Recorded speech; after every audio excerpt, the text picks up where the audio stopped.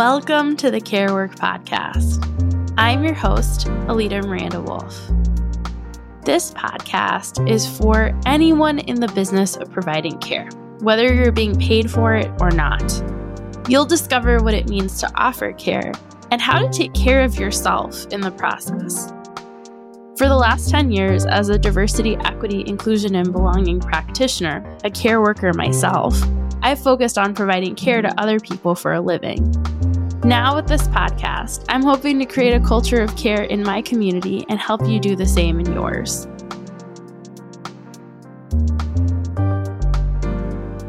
Originally, this episode was going to be about the juvenile justice system, youth violence and youth violence prevention, and all of the ways in which, especially living in a place like Chicago, we as a community vilify youth and adultify youth in order to avoid confronting the ways in which we fail youth on a regular basis. And I think that is still the subtext. But as I was putting the outline together, I realized that I wanted to take this opportunity to finish out this arc, really built from the insights that Gary and Jenny shared, by talking about nature versus nurture. And I know that that's probably old hat for many of you listening, but it struck me as I was reflecting that the concept of nurturing children and youth, it doesn't actually come up that much this season, and it should. If we're going to talk about care work, we should really be talking about the care that kids, that youth need. So this realization hit me when I was at the Field Museum. And I saw an exhibit in the Hall of Birds about altricial and precocial baby birds. The exhibit compared two bird specimens side by side, developmentally from the day that they were born to 3 weeks later, and then at the point of being fully grown. And they were comparing a swallow, which is the altricial bird, and a shorebird, which is a precocial bird. And let's just get some terms clear here. Altricial means that we've got baby birds who are born blind and without feathers. They cannot feed or tend to themselves, and they have to be fed by their parents. Precocial baby birds are born seeing, they have feathers, they can feed themselves, usually a few hours after they're born. So in this situation, you would think precocial baby birds have the advantage. They don't have all of that development time that's required. But interestingly, in the exhibit, at 3 weeks, the swallow and the shorebird were about the same size and phase of development, despite the head start the precocial bird had. And then at 1 month, the swallow was fully grown, and the shorebird wasn't. The shorebird was only fully grown after 4 months. What stuck out to me about the exhibit was that the curator specified that because altricial birds are fed by their parents and don't have to tend to themselves or fend for themselves, they develop more quickly. Obviously, this seems related to my research on care and time. If you remember back to Minisode number 3, specifically the idea that if we put in an upfront investment of care, we can actually compress time or shorten the amount of time needed in the future. It's also relevant to one of the underlying themes of one of my favorite book series ever, which is the Neapolitan novels, which, yes, I have been rereading, which is that we are shaped by the earliest moments in our development journeys. And we may not change that much after that point. I will say that a big part of this revelation was just finally putting 2 and 2 together and realizing that when people say my toddler is precocious, it comes from precocial baby birds. That was a big moment for me. But I want to go back to this idea of nature versus nurture. We've got 2 birds, and we have one bird that seems to have a clearly natural advantage, being fully baked, so to speak. And yet, the advantage the baby bird who was born blind, without feathers, unable to care for themselves, has is their parents, is their community, is how they're nurtured. They're able to not only catch up, but exceed their precocial counterparts. And I was thinking about this related to juvenile justice and what youth need, especially in situations related to violence, related to a lack of resources, related to the current systems that exist today. And I just always remember the work that I have done on housing and specifically fair housing, and the fact that if you have kids who don't have a consistent place to stay, who don't have 3 meals a day or whatever amount of food would keep them sated, who don't have a sense of safety in their basic needs, of course, they aren't going to develop at the same rate as kids who do. And this is coming back to a very simple idea, which is that if we really want to address these large social problems that we discuss and define, it's not something essential in the nature of people that we're changing, but rather the conditions they're subject to and the care they receive. Where this comes up for me also is in an essay from Carvel Wallace about parenting during the pandemic. It's called Trying to Parent My Black Teenagers Through Pandemic and Protest. And there's just this moment in the essay that I think encapsulates a point I'm trying to make here, which is, as Wallace writes, I told my children that one of the most important questions you have to answer for yourself is this: do I believe in loving everyone? Or do I believe in loving myself and my people? I told them that their mother and I had made our choices, but we could not decide for them what kind of people they would be. We often talk about kids in the juvenile justice system, in detention centers, as having been left behind. Do we ask meaningfully who is leaving them behind and on what pretense? In the larger discussion, there are lots of conversations about the role of parents, the role of fathers, whether they're present, whether they're absent. But there's this bigger question, which is for those of us looking in on the outside, making judgments and analyzing the conditions of this group of so-called left behind kids, do we believe in loving everyone? Or do we only believe in loving ourselves and our people? Do we see those at-risk youth as our people?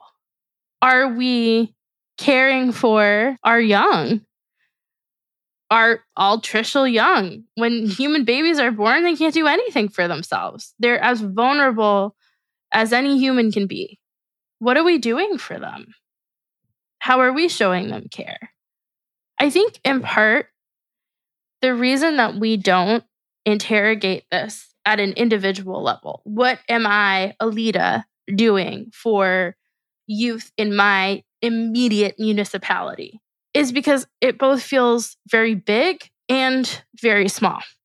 Very big in that the problem or the challenge is very big and amorphous and nebulous and confusing.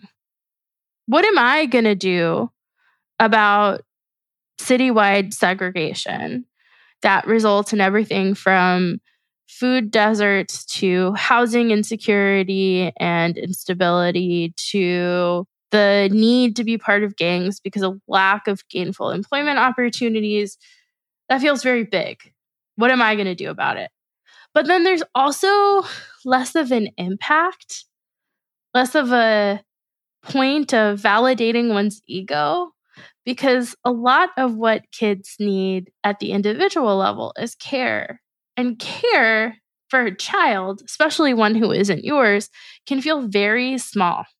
It can feel very small to talk to or engage with one child or a handful of children and offer them connection, guidance, support, food. The thing is, though, that, and I'm going to quote again. I'm sorry. I'm just such a bookish person. All I do is read. This is where I went to a university that was all about the life of the mind, and this is where it shows up. Sarah Rule writes in 100 essays I don't have time to write on umbrellas and sword fights, parades and dogs, fire alarms, children in theater. Smallness is subversive because smallness can creep into smaller places and wreak transformation at the most vulnerable cellular level. In a time when largeness is threatening to topple us, I wish to remember and praise the beauty of smallness in order to banish the Goliath of loneliness.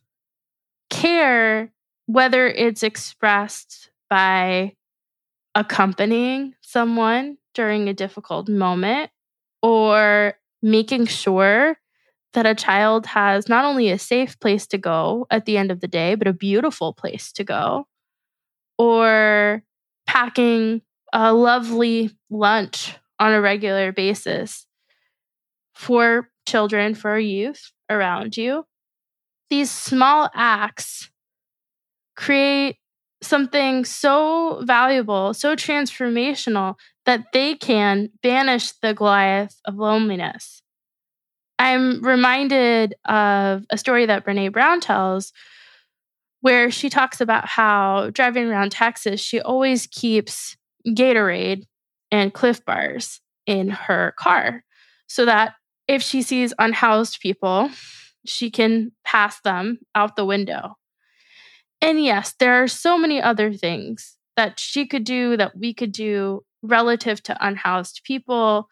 Things like universal housing, things like using her platform to advocate for policy changes and ultimately creating momentum around advocacy.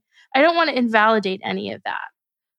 I do, though, want to take a moment to pause on the gentleness and potential impact of just giving someone what they need in that moment unexpectedly. I'm not a Pollyanna. I don't think that we can solve the world's ills and evils by just being nice or being kind to one another. I think it takes a whole lot more. But I also think that human interdependence is developed through the accumulation of small acts of care. And specifically, small acts of care, not only for those we see as being part of our group or groups, but those outside of it too. There are a lot of refugees in Illinois right now because of the current political situation, not only in Central America, but in the United States.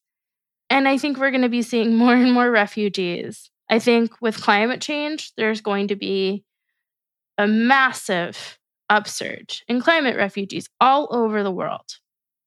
And it will be how a great many people show up in small acts of goodwill, connection, and generosity that ultimately make the difference and push for a different way of doing things.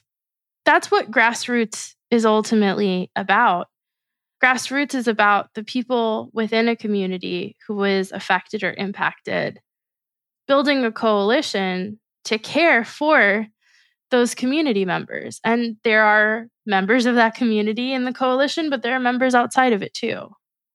I'm painting this picture and sharing these examples because I spend a lot of time working with the Illinois Justice Project and organizations all across the state of Illinois on criminal justice reform, especially as it relates to juveniles. And there are so many great initiatives out there, from closing down the final 5 juvenile detention centers to providing spaces for kids to go that are safe, where they can engage in activities that help them feel a sense of community and also develop skills, whether they be built around the arts, sports, even STEM.